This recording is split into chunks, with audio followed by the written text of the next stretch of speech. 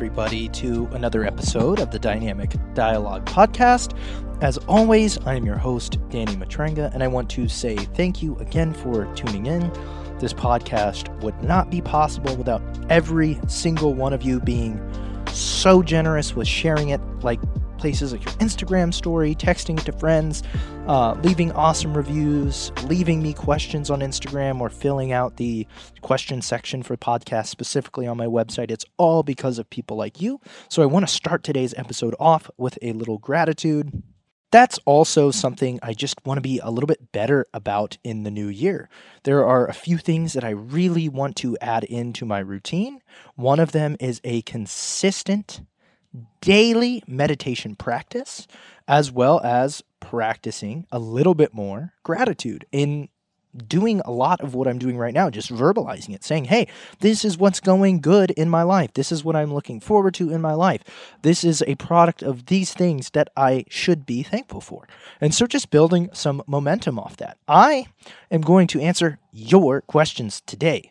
This episode is going to be all Q&A format. I'm going to dive into about 20 really good questions from a lot of broad topics that I think will weave together really, really nicely. So we'll talk about facets of health from body composition to performance to supplementation. We'll really get into the weeds today and hopefully have a good talk about some stuff that's of interest to you, your fitness, your performance, perhaps your clients, friends, family, loved ones, whatever. We're just going to have a good health, fitness, performance talk today.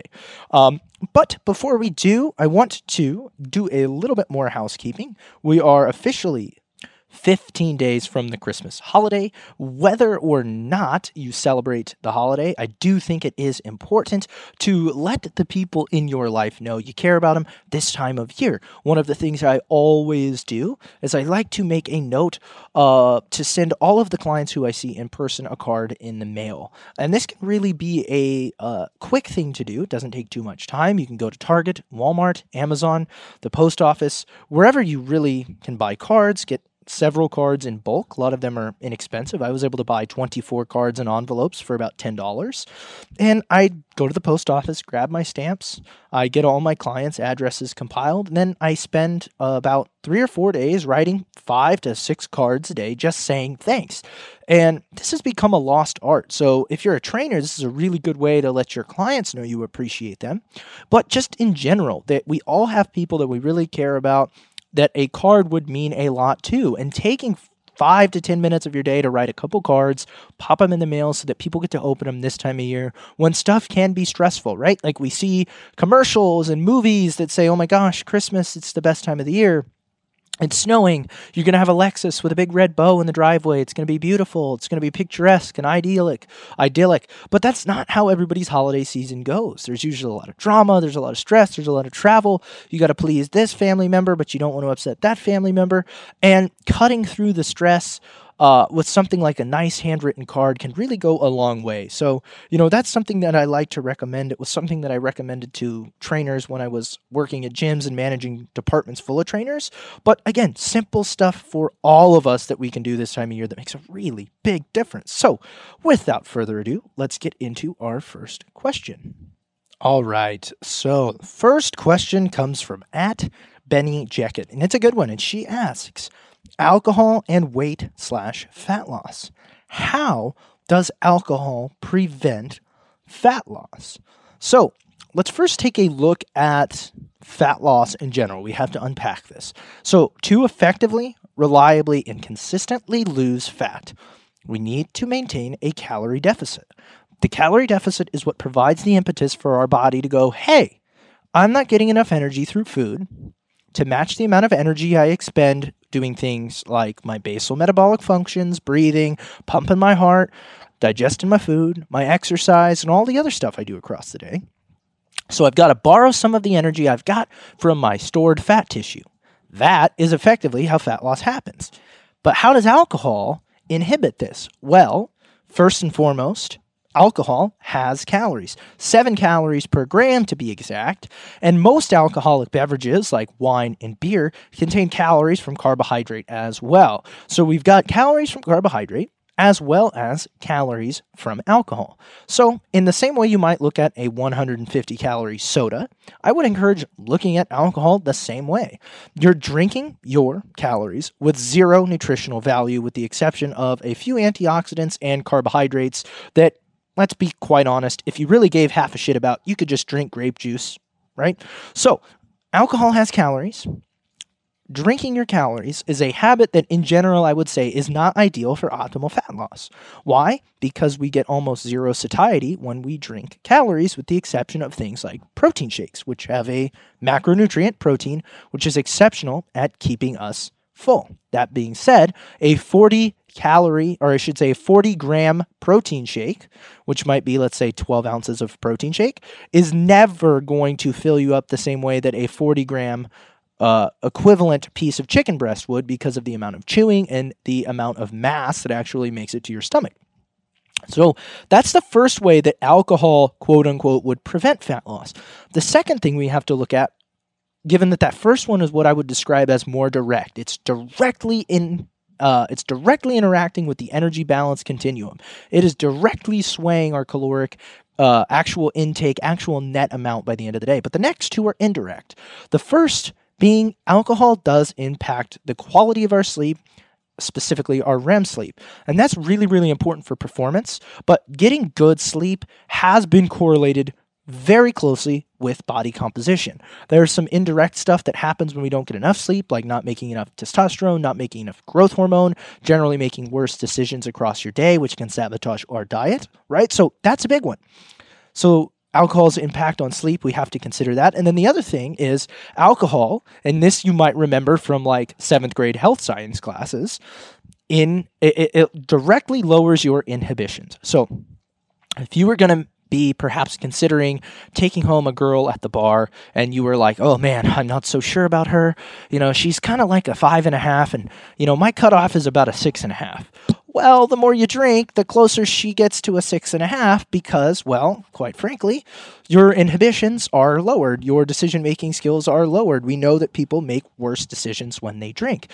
That being said, if you're trying to stick to your diet and you have a glass of wine with dinner and you say, hey, another glass isn't going to hurt. Now you've had 2 glasses. That's, let's say, 280, 300 calories.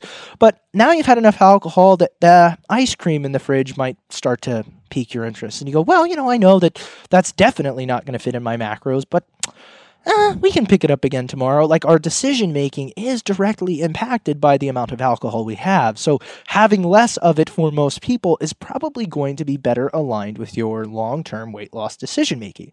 So I generally recommend that my clients don't drink any alcohol if their goal is losing body fat. I find that it's very hard to fit it in the macros for a lot of people, as well as make good decisions when you start drinking more. So if you can abstain from alcohol while trying to lose fat, it will make a huge difference. I've had clients cut out sugar, cut out carbs, try low fat, try a bunch of different diets and go, man, I've tried all these diets, they haven't worked. And I say, hey, why don't we try this? Why don't we try tracking your calories, tracking your protein, and not drinking? Bam, tons of weight loss. And could be from tracking the calories, it could be from eating more satiating protein, but a lot of it comes from removing the amount of kind of nutrient devoid calories and bad decision making that can coincide with regular high amount of alcohol consumption. Okay, next question comes from @guoji.z, and the question is, how much water should you drink in a day? This is a blanket recommendation, but I generally tell my clients to aim for about half their body weight in ounces of water. A new philosophy that I've kind of adopted that I really like from my good friend Eric Trexler, who has been a guest to the podcast. If you haven't heard the episode I did with Eric talking about metabolism, listen to it. It has by far been my most downloaded episode of the show, and it is fantastic. But Eric recommends something that I really, really appreciate and look to develop within my own kind of fitness routine, and I really look to have this implemented with my clients, and that is, don't try to get hydrated, try to stay hydrated. And so Eric recommends starting your day with a big glass of water and then adding to that reserve across the day by continuing to sip water. If you can combine my recommendation of about half your body weight in ounces per day and Eric's recommendation of starting your water consumption early, I think you'll have a benchmark, but also some actionable steps to being quite hydrated. And again, hydration is really integral to performance. It's the lowest hanging fruit. It's not very hard to be and stay hydrated. And it's one of those things that if you're working really hard on the gym, you're working really hard on your diet, but you're not staying hydrated, you're really selling yourself short on something that in actuality isn't nearly as difficult to do as training hard and, eating a good diet. All right. So next question is, if at maintenance calories, how many sessions/minutes of LISS cardio do you recommend? And this one comes from at taylorkeever.hair. And so let's just assume that when you say you're at maintenance, that you're at maintenance with a goal of maintaining your body weight. And then we'll say, hey, we're going to be at maintenance with a goal of adding in cardio to lose body fat. So if your goal is to lose body fat, I would say doing several sessions of about 15 to 20 minutes per week of low intensity steady state cardio would be great for your health, as well as expanding the calorie deficit required to lose some body fat. So I would recommend between 60 and 90 minutes spread across various sessions. If your goal is maintenance and you just want to maintain your body weight, you can do about the same amount of cardio, 60 to 90 minutes, but you'll probably need to add in a few extra calories per day to maintain your body weight because, of course, exercising is going to increase the amount of calories that you burn. That all is common sense. I think the main thing we should look at when we consider integrating cardiorespiratory exercise into our fitness routine is that having a strong cardiorespiratory system, a robust set of vessels and a strong heart will only help your resistance training performance. It will only help your health in the long term. If you start to do a ton of lifts, like just tons and tons and tons, it might start to inhibit your ability to build muscle, but how much of you're going to do before that happens is one, going to be highly individualized, but also probably more than 60 to 90 minutes. So I would say about 60 to 90 minutes spread across several sessions. I like to take the dog for a walk. You probably just heard him. He's actually in the middle of spinning around in circles on his little baby Yoda bed right now. Spoiler alert, I call it the Grogu bed. For those of you who haven't watched season 2 of The Mandalorian, you won't get that. But he loves to plant himself on his little baby Yoda bed, spin around in circles, sit down and watch me record. So he's kind of just peeping at me right now after he went on a nice long walk and finished training one of my clients. And she actually brings her dog to the session. And so after each session, this is actually a great segue, I have her do low intensity steady state cardio to expend more calories. So she goes on a 2-mile walk. She walks a mile to the end of the street and then comes a mile back. And today I had her take Cooper with her dog. And so that's one of the ways that for a client who's just general population fitness and wants to lose some body fat, she comes in, we do an hour of resistance training, and then she goes on a nice little 30-minute walk. And she does that a couple times a week to supplement the calories we burn when training, and she's losing a lot of weight. And this was something we did in place of removing more calories. So fun little actionable look at some of the stuff that you can do to help you lose weight and the integration of LISS into your lifestyle. Hey guys, just wanted to take a quick second to say thanks so much for listening to the podcast. And if you're finding value, it would mean the world to me if you would share it on your social media. Simply screenshot whatever platform you're listening to and share the episode to your Instagram story or share it to Facebook. But be sure to tag me so I can say thanks and we can chat it up about what you liked and how I can continue to improve. Thanks so much for supporting the podcast and enjoy the rest of the episode. All right, so this question is from at Jenny B Wellness. It's a question I get a lot, which is, when was the moment that you realized you wanted to go into the health and fitness industry? So growing up, I had a really close relationship with my dad. My parents got divorced when I was 7, and I spent the bulk of the time being raised by my dad. And I've always been and still am really, really close with my dad. But when I was about 10 years old, my dad got diagnosed with Parkinson's disease really early in his life. So early, in fact, that a lot of the specialists he saw told him it was one of, if not the earliest cases of Parkinson's disease that they've ever seen someone develop. So from the age of about 10 to 16, I watched as my dad slowly lost his ability to walk. He lost his ability to communicate effectively because the musculature required to speak, some of the muscles around the vocal cords started to get weaker. He became essentially confined to a wheelchair by the time I was graduating from high school. And I spent a lot of the earliest years of my life as a teenager, I should say, not the earliest years, but the earliest years of my adult life helping, my dad take care of everything that I could around the house and doing everything that I could to try to make things normal. And it was really, really difficult as a young person to see this happening and try to understand and make sense of it with my limited view of the world at, 12, 13, 14, all the way up to 18. It became really, really difficult to, one, make sense of how could this happen to somebody that I care about? This isn't fair. Why does this have to happen to my dad? Working through that, but also going, hey, this is something that has a genetic link. Is this something that's going to happen to me? Do I want this to happen to me? What can I do about it if I don't? And that really piqued my interest with regards to living a healthy lifestyle and taking my nutrition and my health seriously. Lifting weights was something that I had to do for sports and something that really piqued my interest with regards to, building a nice physique and maybe attracting some girls. But that also became a form of therapy for me as a young person, as I was dealing with a lot of the frustrations of having to effectively take care of my dad in my teenage years. And having to see him suffer, that wasn't easy, given, like I said, that I had a limited worldview at 16 years old. I didn't know how to communicate, how to make sense of all this stuff, and lifting was a safe haven for me.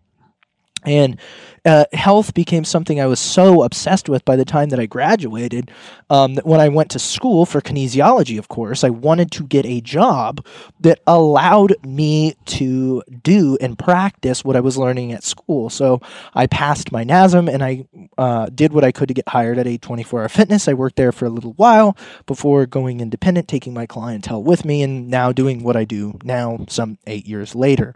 But a lot of this was spurred on by seeing somebody who I cared about suffering with something that they didn't have a ton of control over, and using fitness as a way to maintain and preserve my health to the best of my ability, and also as a form of kind of therapy to deal with some of the pent-up frustrations and emotions that are common with young people, especially when they're going through traumatic experiences or things that they just don't necessarily know how to deal with. All right, so Pat P05 asks, safer alternatives to train chest with shoulder issues. So great question. First and foremost, just want to say, not a doctor, not a therapist, not qualified to give advice about training with specific injuries. But when I hear the terms shoulder issue and I hear chest training, I tend to go, okay, we're definitely going to shy away from the barbell if we can. Barbell pressing tends to agitate a variety of different shoulder issues, whether it's a rotator cuff issue, whether it's a stability issue, whether it's an impingement-related issue. It just tends not to mix super well for long-term pain-free shoulders. I have been benching really, really heavy and really, really frequently with my current block of programming, and I bench with damn near perfect technique.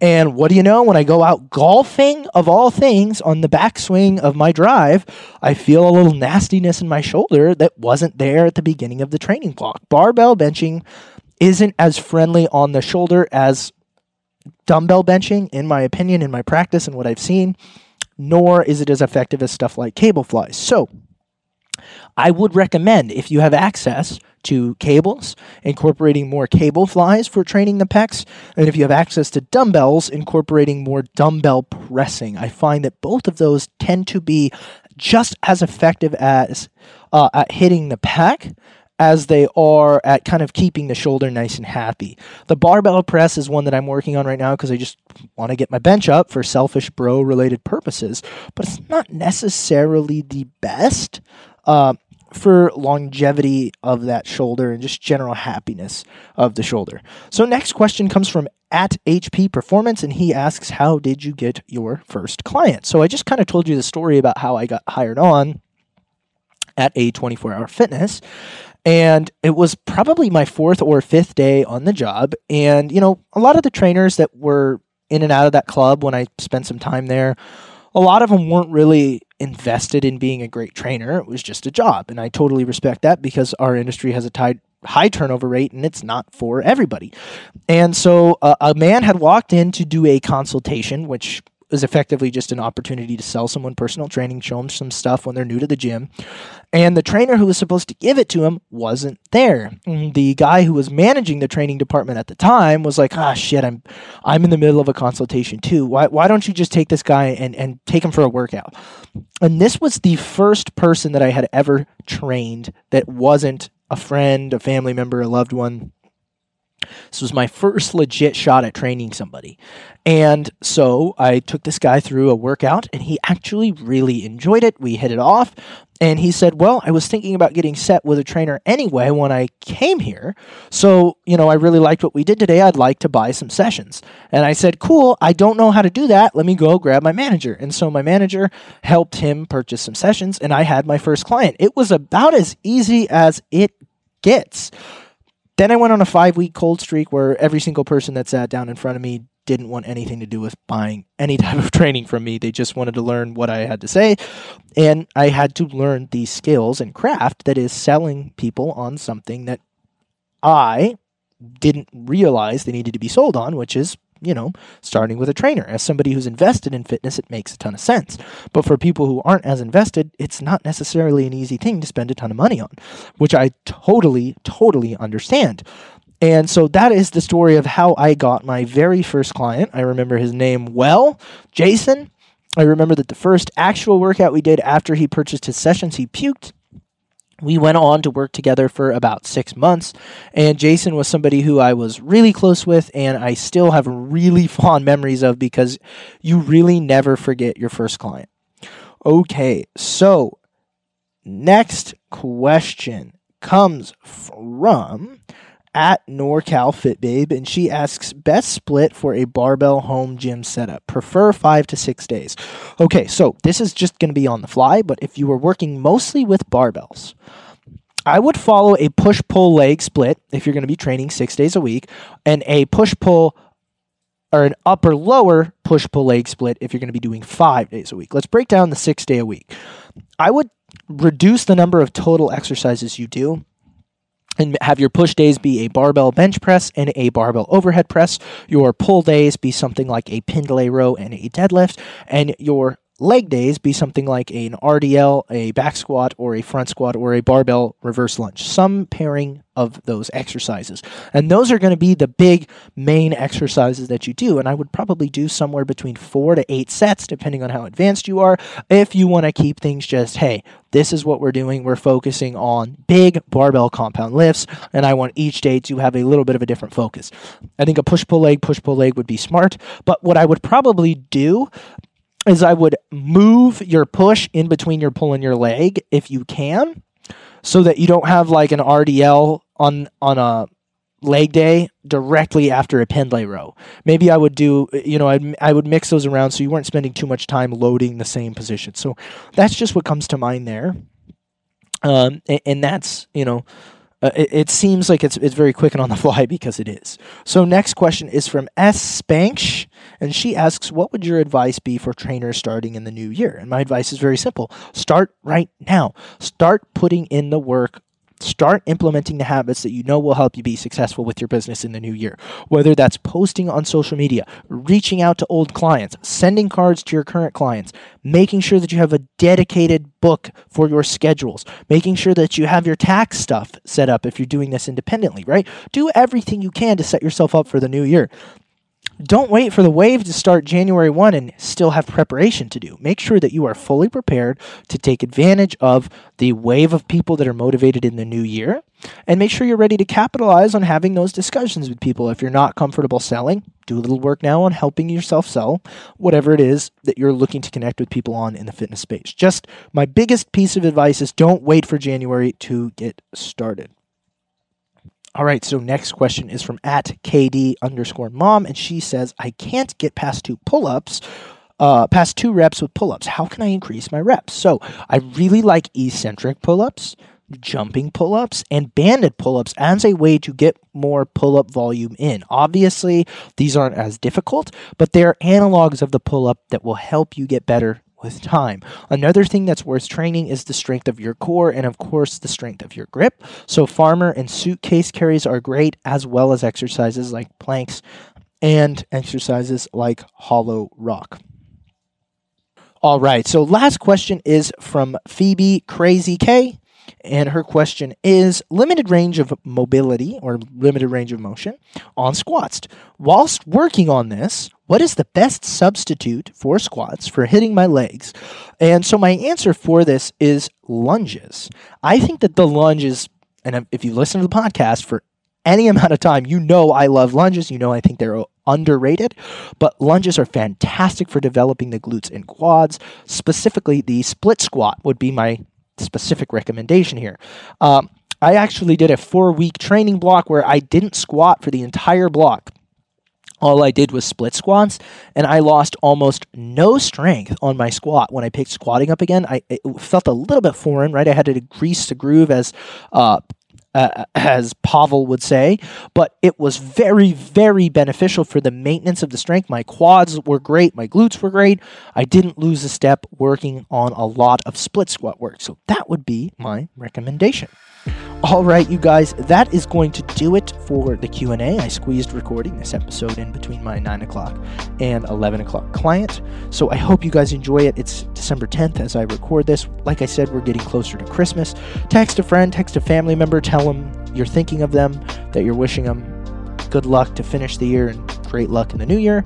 I am appreciative of every single one of you, and I hope to connect with you soon on any one of my various platforms. If you want to support the show, consider sharing this episode, leaving me a 5-star rating and review on iTunes, or going to www.coachdanymatrenga.com, reading a blog, downloading a free guide, or purchasing a program. Thank you all again so much, and have an awesome day.